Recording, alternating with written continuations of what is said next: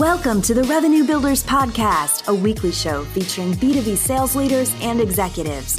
Hosted by five-time CRO John McMahon and Force Management co-founder John Kaplan, the show goes behind the scenes with the people who have been there, done that, and seen the results. If you enjoy our content, please subscribe, rate, and review the show to help us reach more people. Revenue Builders is brought to you by Force Management. We help companies improve sales performance, executing the growth strategy at the point of sale. Find us at forcemanagement.com. Enjoy today's episode.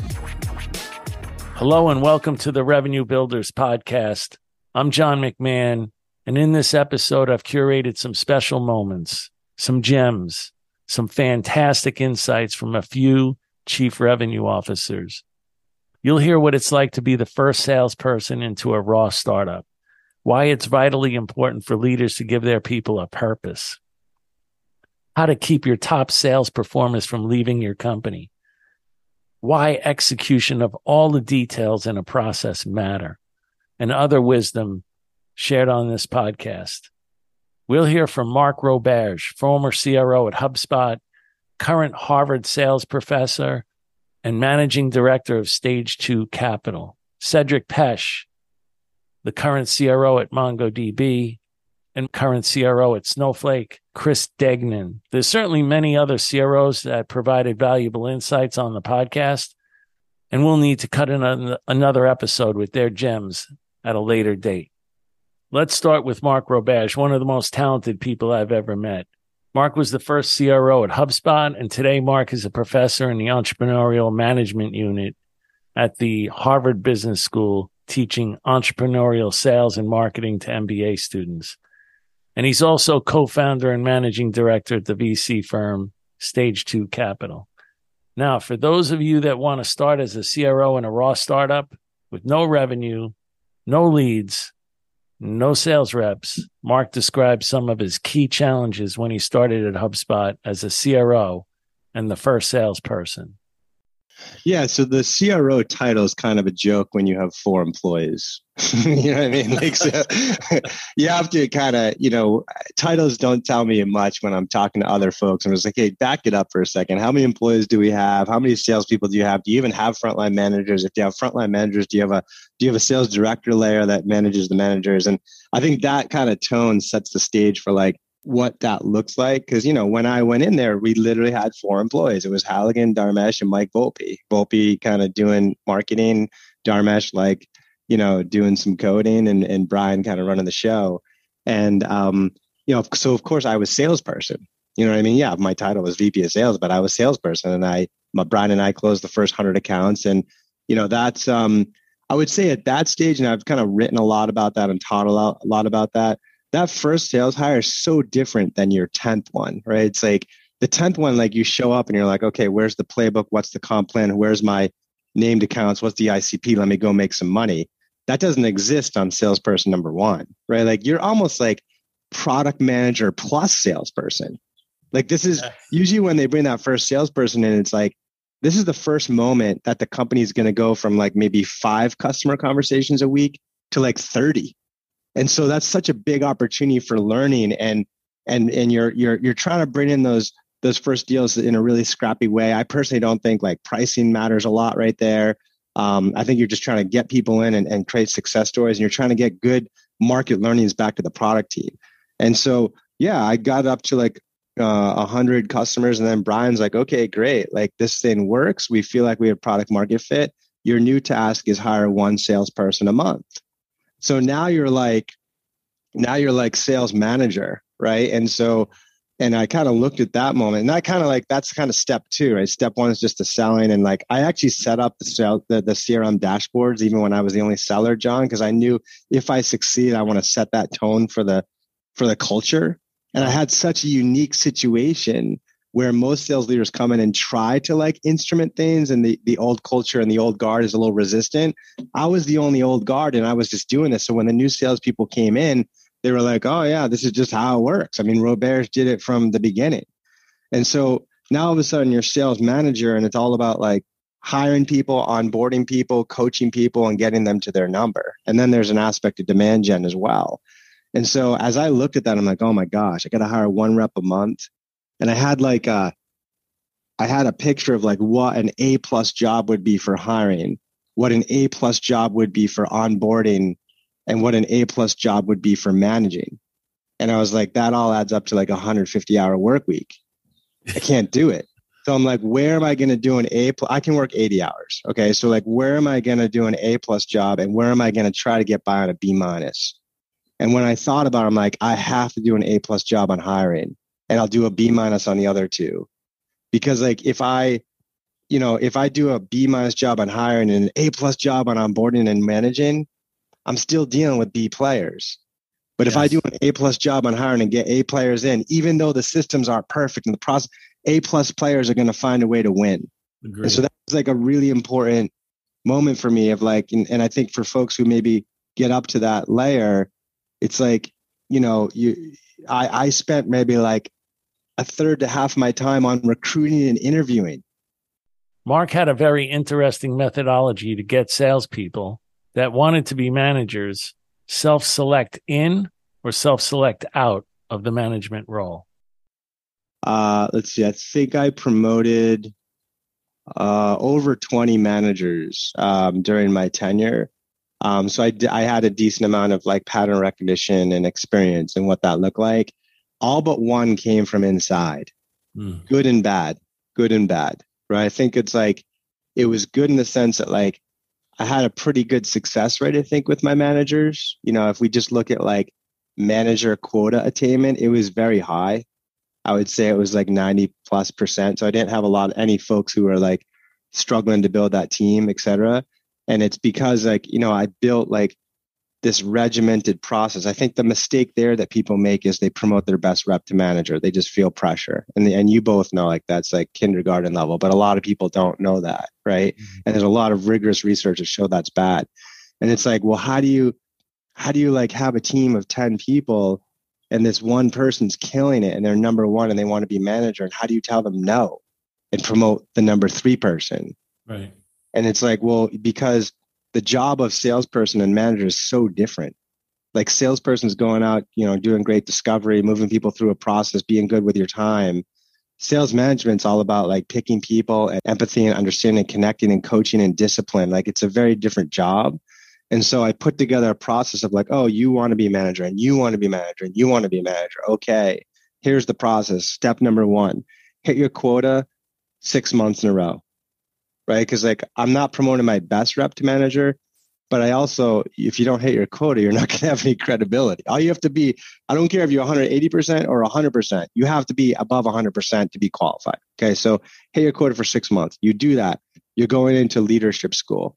I architected like a 12-week course with 12 different readings on like managing conflict, building team spirit, giving negative feedback effectively, like basic stuff that I grabbed out of like Harvard Business Review for $5 an ebook. You know what I mean? Mm-hmm. I just had them read it and I did role plays with them. It didn't take much time and I was spending time with my best people. So you go through the 12 weeks.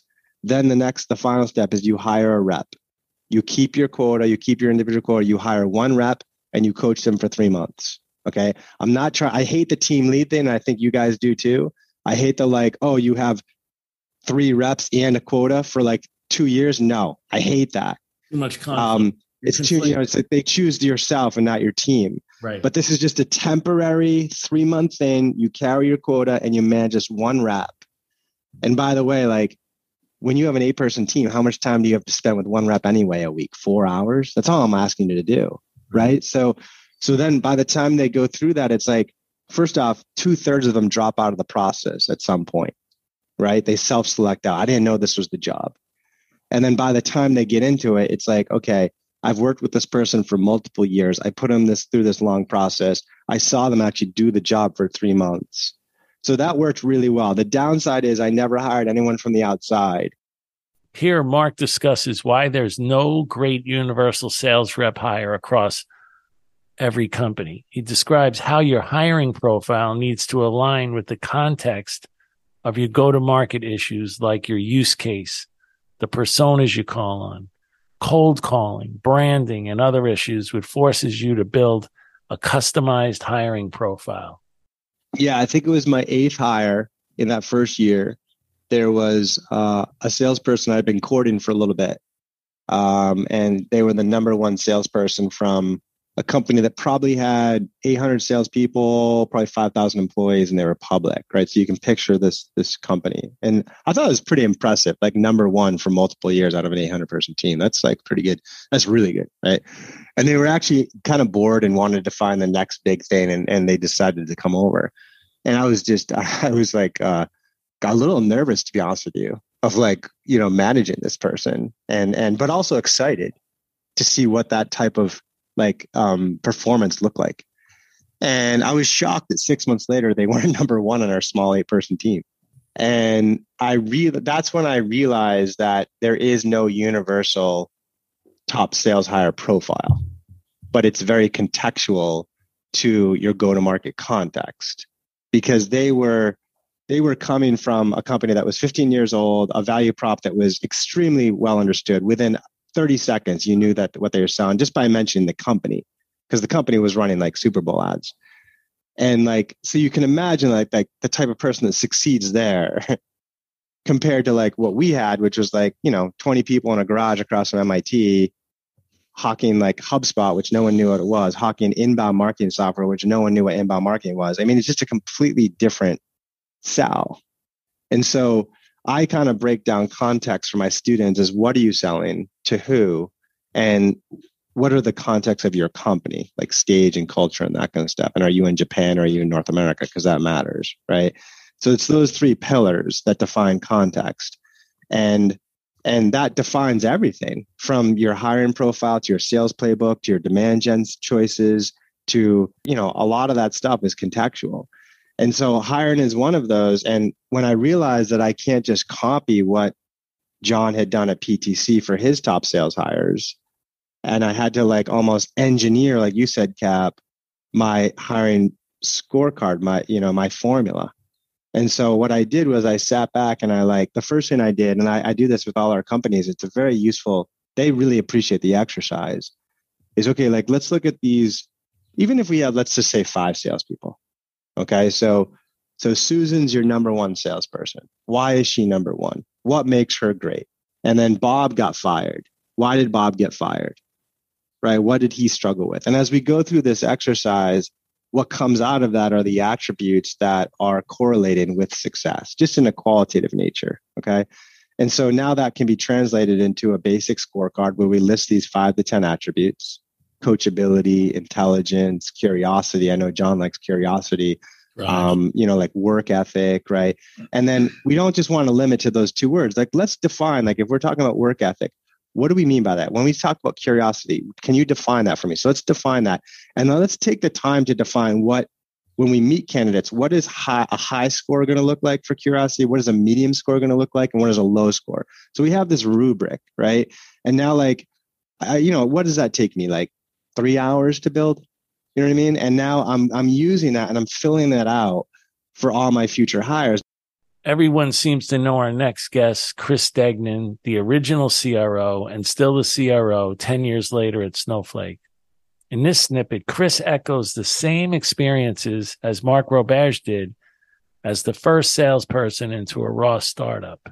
I asked Chris to take us back to those first couple of years at Snowflake and what was his real job responsibilities.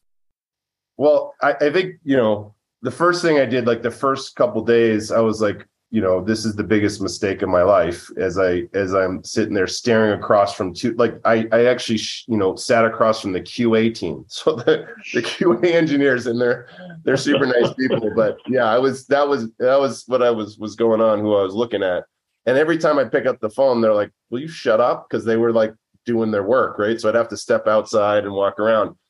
And I think I was struggling on exactly what I was supposed to do. And Mike Spicer, really all he cared about was making sure that we got customer feedback. So what I started to do was say, all right, at Avexa, at EMC, I would hold my sales team accountable to go on, 8 sales calls a week, 2 to 3 net new business meetings. And so that's what I said I'll do. And so I decided, all right, I'm just going to go out. And even though I couldn't put the name of the company on my LinkedIn, I had nothing I could send people. I just started, creating spam lists and marketing to a bunch of, chief data officers, CTOs, and saying, look, we've built a database from scratch, and I had a whole spiel, and then I'd ask for 15 minutes, and I would go on 8 calls a week, and it was all new business meetings for a long time.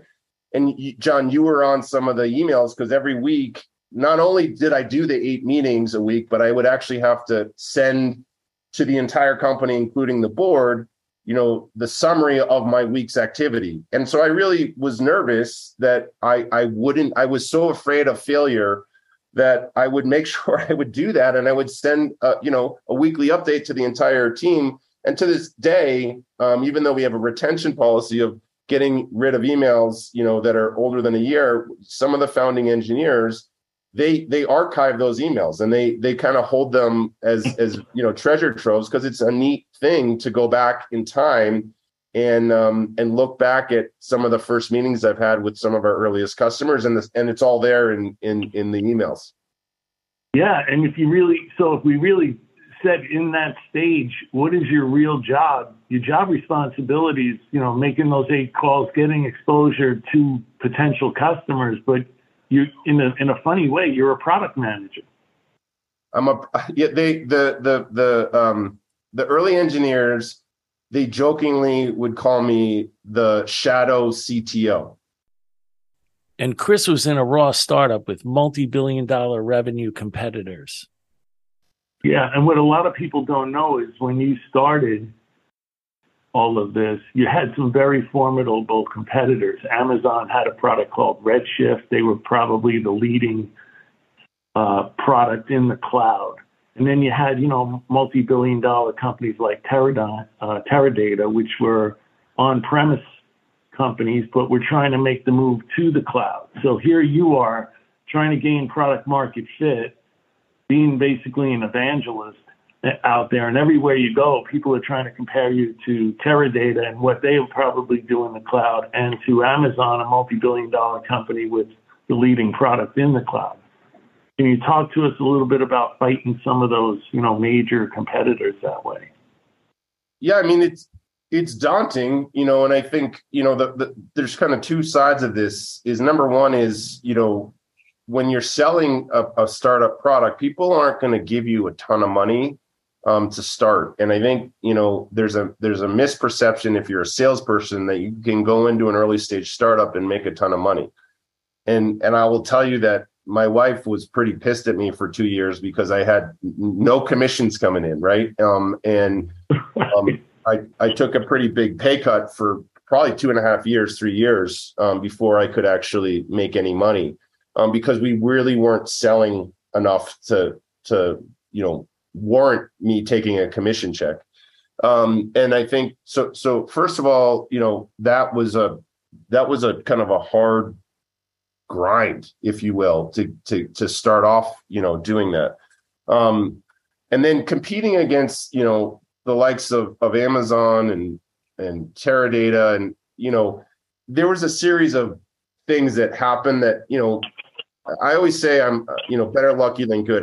There's a lot of luck that I kind of ran into in my career at Snowflake. And the first set of things that was helpful is that Amazon, while they were the first cloud data warehouse with Amazon Redshift, it was not a good product. And so we actually solved a lot of the problems. So what I would do is I would actually build lists and focus on the people that were using Amazon. That was, first of all, I wasn't, at the time, we would go after the large Teradata customers, but Teradata was the Ferrari of the data warehousing industry. And it was going to be hard for me to really go and take a huge Teradata at the time, because we were so small.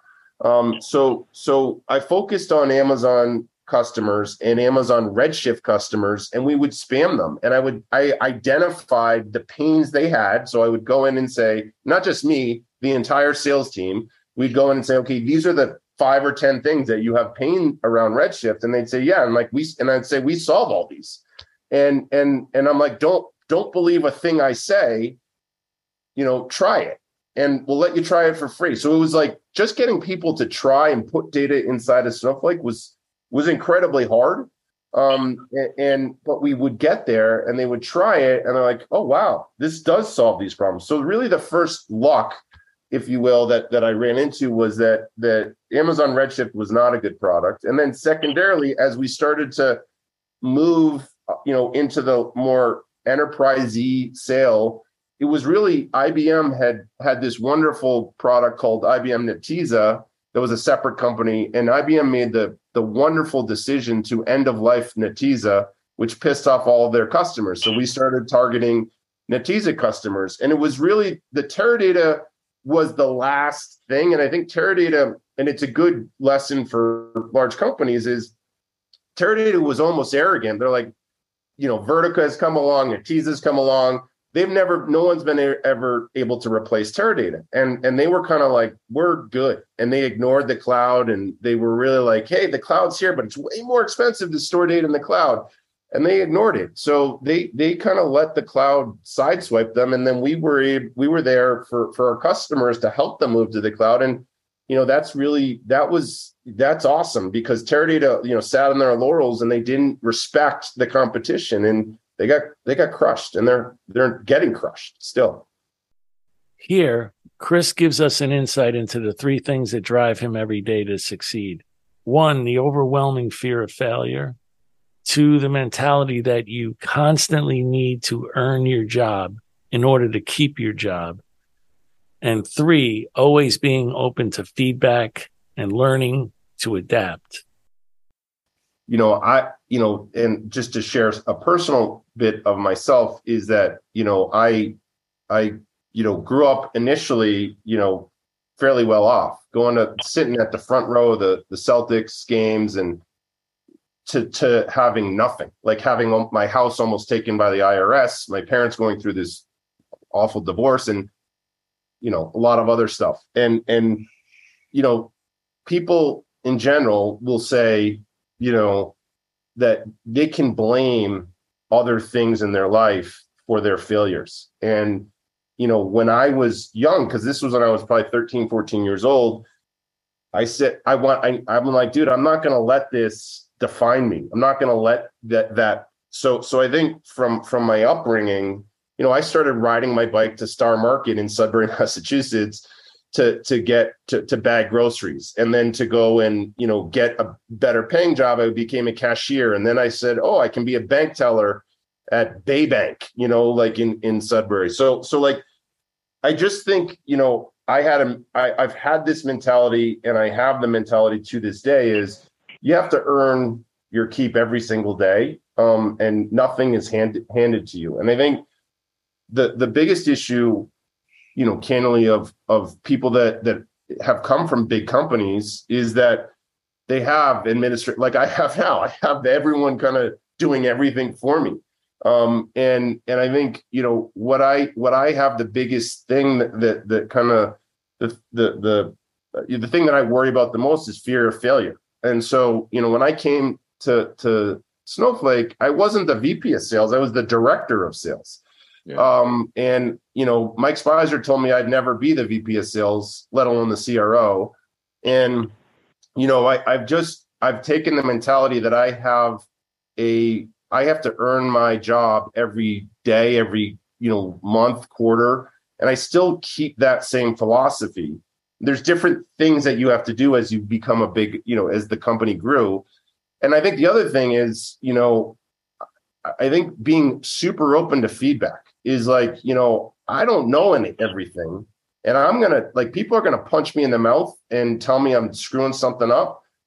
And I'm going to be like, okay, I'm going to go fix that. And I think John would tell you, he'd be like, hey, buddy, you're going to, if you don't fix this, it's going to get fixed another way. And then I think John certainly was part of the board discussions where, Spicer was certainly pushing to replace me and bring in a more senior person, and here, Cap asks Chris to give advice to startups that are currently landing deals with small companies, but they also want to make the shift to landing deals with very large enterprise companies. Yeah. So there's kind of two sides of that. Because I had a leader on the East and a leader on the West, that were running almost very different businesses. And I'm a velocity guy. So I like velocity. I like transactions. Like, that is at the heart of it. I want new customer logos. The guy on the East, he got starry-eyed with, large enterprise, and he only wanted to sell the large enterprise. And I think, you can't do one or the other. You have to do both. And I think that's the lesson I learned is like, dude, the large enterprise is wonderful, but they'll surprise you in the upside one quarter, and then they'll surprise you on the downside in a material way the next quarter. So if you build a business on the large enterprise, you're screwed. And to this day, my largest market is in the West because we opened up the most amount of logos in the West. So that just getting new logos matters. And anyone who tells me they're just going to sell the large enterprise, as a salesperson, I would have zero interest in selling to just the large enterprise. In this clip, Cedric Pesch, CRO at MongoDB, shares the reason why giving your sales team a purpose is so very important to not only the short term, but the long-term motivation of the team. And you touched on this a little bit, but you've done an amazing job getting your team to bond as one and then buy into the team's purpose. So, which I think is really important, because a lot of people are always sitting back asking, why am I doing what I'm doing? Especially during COVID, a lot of people ask that. Yes. Yeah. Can you talk a little bit about why purpose is so important to the team and the motivation of the team? I think it starts from you, meaning there's a moment where you wake up in the morning and it's so hard that you ask yourself, why am I doing what I'm doing? And when the moment you start asking that, then you start needing to dig into yourself and, do some introspection to come up with answers, right? And sometimes you don't come up with answers, and therefore it's too hard and not worth it. And sometimes you do come up with answers. Then from the moment you come up with answers for yourself, then it's about, how do I articulate that to the rest of my team? And are others feeling the same thing? Because you do push, the more indexed you are on execution, the more you push your people to the brink, the more they do ask that question to themselves as well. Yes. If they are intelligent, right? Sure. And they are obviously very intelligent. So then it's really about doing the work together with the team to come up with collective answers, personal answers to these questions. Why, as a VP of North America, am I doing what I'm doing and working 60 hours a week and going through the pain that it takes to do that? What is motivating me? And as a team, what values do we stand for? If we say, we stand for excellence and innovation, what does that mean practically for the people working around us? Right. What's in it for them? How are they going to benefit from us building an excellent, outstanding team, or us being committed to innovation in their day-to-day work? So all this work of, let's say team introspection, as well as personal introspections as senior leaders, I think it's very important, because I start seeing the world of sales leaders in three buckets, right? You've got the sales leaders who promise a great paycheck and a couple of trainings, and in 2021, frankly, these leaders fall in the category of those which don't really know what they are doing. So let's drop them and focus on the others, right? But the remaining ones, you have these two categories. You have these leaders which are super sharp on, defining the messaging and the ideal customer profile, the market you want to focus on, the recruiting profiles and productivity models and all these things, which are very important tools, but they are all execution oriented, right? And then you have these and if you have, this is very, very, very important to excel at that from the execution standpoint. But if you don't go beyond that and don't explain your people why is it that they need to excel at these, on that side of things, sales execution rather than qualification and so on and so forth, then they really quickly start feeling that this is a grinding organization, all focused on execution and not very inspiring. And the next thing you know is that they are here exclusively for a paycheck, which needs to be there anyways, but it can't. It's never enough. There's a moment where if it's only about the paycheck, the team starts saying, I can't take that. It's too hard. At least if you pretend to excel. And this is where I think the third category of leaders come, or at least sales organizations come, which really work on defining that vision. And it's quite a journey. You don't show up, a morning and you say, I'm going to write my vision on the wall or my team vision on the wall. And then I'm going, it's a little like, and if you don't do that, it's a huge waste of energy in it. Like, it's a little like, Martin Luther King saying, I have a dream. And then turning to the crowd and saying, and my dream is that you guys are all going to make a lot of money. It's just a little like that, right? It's right. It's odd, it's weird, right? So there is this whole process of working together in order to come up. I have a dream. Let's define that dream. Let's see if this is authentic. It's us or it's someone else, dream. And how are we going to execute on it? And how is this connected to tomorrow morning and what we're going to do tomorrow morning? That's a lot of work. And your point is on the dream part. When you're the leader, it's got to be a big enough dream that people are going to be willing to sacrifice. People are going to be willing to put in the grind. People are going to be willing to do things that they just normally wouldn't do. So the dream has to be big enough and meaningful enough. There is this quote from this French author, John, which used to say that if you want to build a ship, don't drum up people to collect wood and don't assign them task and work only, but rather teach them to long for the endless immensity of the sea. Yeah. So, it's when you define the sales process, when you train people on it, on qualifying things, these are all incredibly important things to do, without which there is no way to build anything, right? Like it's about gathering the wood and giving the task and so on and so forth, right? You make them competent at doing that. But the more you grind them on that, the more you push excellence in execution, the more you need to remind them every day about what the immensity of the sea looks like. Otherwise, those guys are, after a while, they are like, I'm screw driving. I've been screw driving for 4 days here, or 4 or 5 days. I forgot what I was building, right? I don't even understand. I was building a ship and I was supposed to sail on the endless ocean one day. So as a leadership team, you do need to be able to define what that endless ocean looks like and how are we going to get there all together and what does a ship look like, and keep that vision always connected. Here, Cedric shares a fantastic story of how his first-line sales manager, Carlo, handled Cedric when Cedric was going to quit the company. Now, I need to give you a little more background. Cedric is French. He's in his early 20s. And he's living in Bologna, Italy, where he's learning how to speak Italian and English. And Cedric had chosen to work for Carlo in Italy because he had heard that Carlo was the best first-line sales manager in all of Europe. But Cedric was living in a small apartment in a strange city where he doesn't speak the language, and he's trying to make sales calls using a foreign language.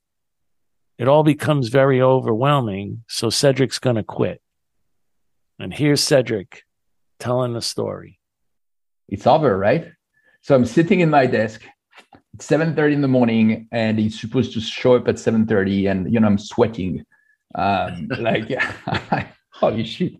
He gets into the office, and instead of turning right back into his own office, he's very smart. He sees me there, and probably my body language was betraying me. He goes straight to my office. But he stares in mine and goes like, how are you doing?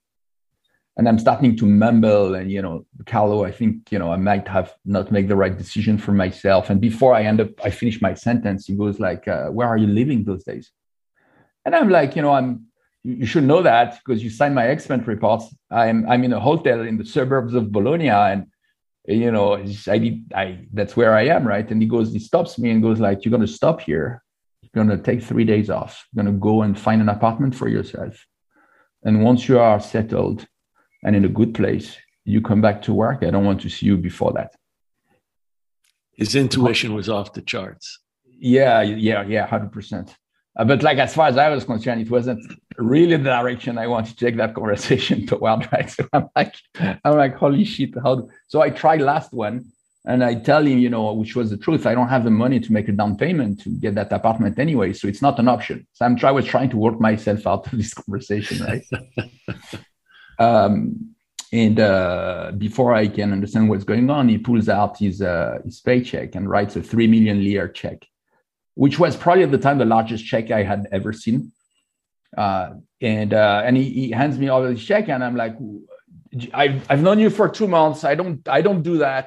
And by the way, I'll never be able to give you this money back, Carlo.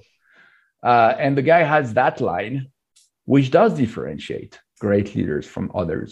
At the right moment, in the right place, he goes, "You are going to give me that money back when you get your first commissions."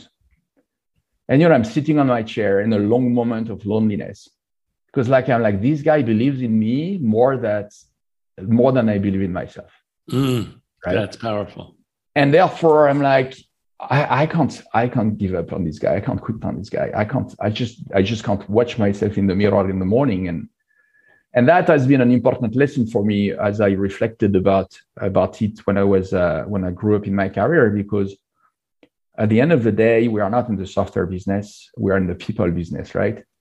And to the extent that us as leaders can actually get involved authentically, not talking about, faking it, but authentically in being curious about what's going on in our team's life, and actually it's a buzzword, like caring about them and making a difference. And that can have a giant motivational impact on people.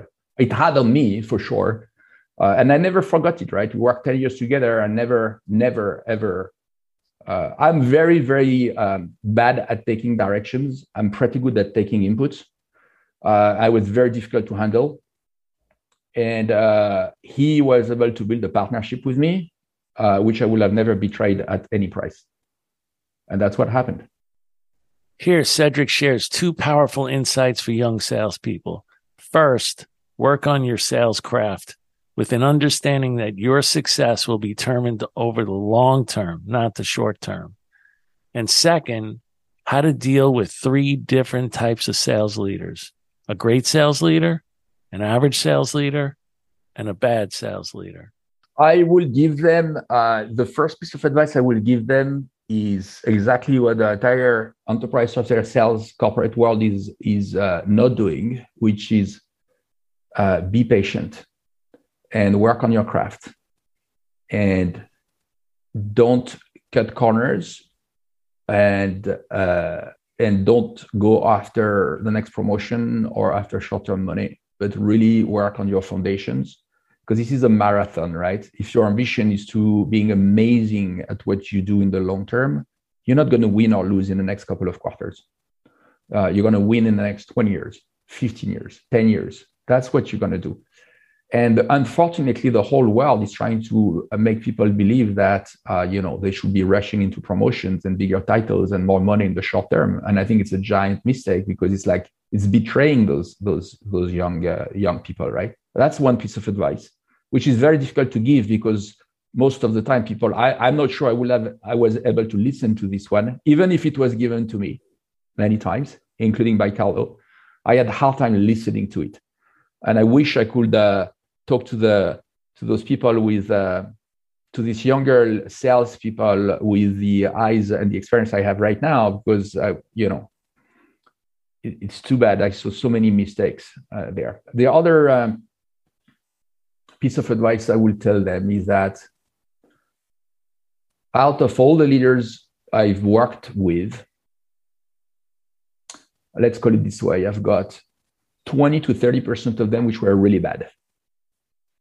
Maybe 40% which were, whether they were there or not, will not change anything.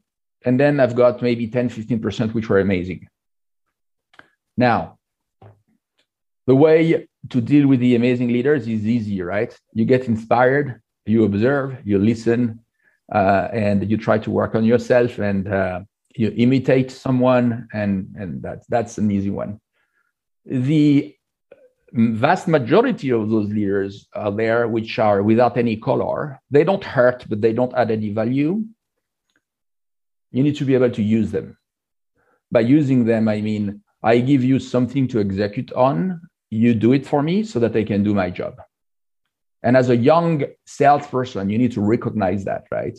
It's not because your leader doesn't add values that you can't still progress your career. And the third piece I would say is when you bump into a bad leader, that's another learning opportunity about when you're going to be in his or her shoes. Here's what you'll never do. Here's what you are going to avoid at any cost, right? Yeah. And you suffer the pain out of it, and it's horrible. And this is why it's an even better lesson. And that happened to me many times. Cedric is originally from Les Deux Alpes in France. And before Cedric's sales career, he was on the French national downhill ski team. Here I ask Cedric about paying attention to details. And I love his answer, where he shares that water boils at 100 degrees centigrade, not 98 degrees, and how there's a huge difference in those 2 degrees. This is so very true in many instances when sales teams try to implement a new sales process or qualification methodology. Cedric believes the details will determine the result. If it fails, most times it was in the execution of the details of the process, not the process itself. Hey, Cedric, I've also known you to be very detail-oriented, and I always wondered, did that go, and it must go back to, before you're going to go strap on some skis and go downhill at 90 miles an hour, you better pay attention to the details. Yes, 100%. I think there are two sides there. There is one, which is there are big consequences which are hiding in the details if you don't take care of them. That's your point, I guess, right? Like potentially, between 98 degrees where water doesn't boil and 100 degrees, there is a difference. And those 2 degrees are actually incredibly important. And it's true I see many times teams implementing a process and then getting to a conclusion and say the process doesn't work, but then you never know if this is execution of the process, which doesn't work, or the process itself, right? And I think the other aspect of this is I do believe that greatness in sales implies or requires a lot of curiosity, like intellectual curiosity, and curiosity has to do with details. Well, we had some great insights here from some of the best in the industry. We were really happy to feature them on Revenue Builders. Thanks again to all our listeners for listening to another episode of the Revenue Builders. Thanks for listening to today's episode. Be sure to check us out at forcemanagement.com.